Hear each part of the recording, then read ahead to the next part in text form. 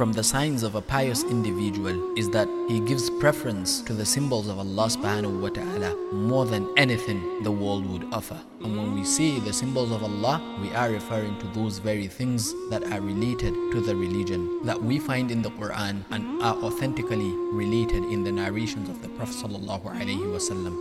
That is why Allah subhanahu wa ta'ala clearly stated in the glorious Quran that whoever honors the symbols of Allah, then in his heart there is a sign of piety. What kind of respect do we give to the symbols of Allah? One of the pious predecessors by the name of Yunus bin Abdullah would say, "What is the matter with me? When I lose a chicken, I feel concerned, but when I miss the prayer in congregation, it doesn't grieve me. May Allah make us of those who honor his symbols."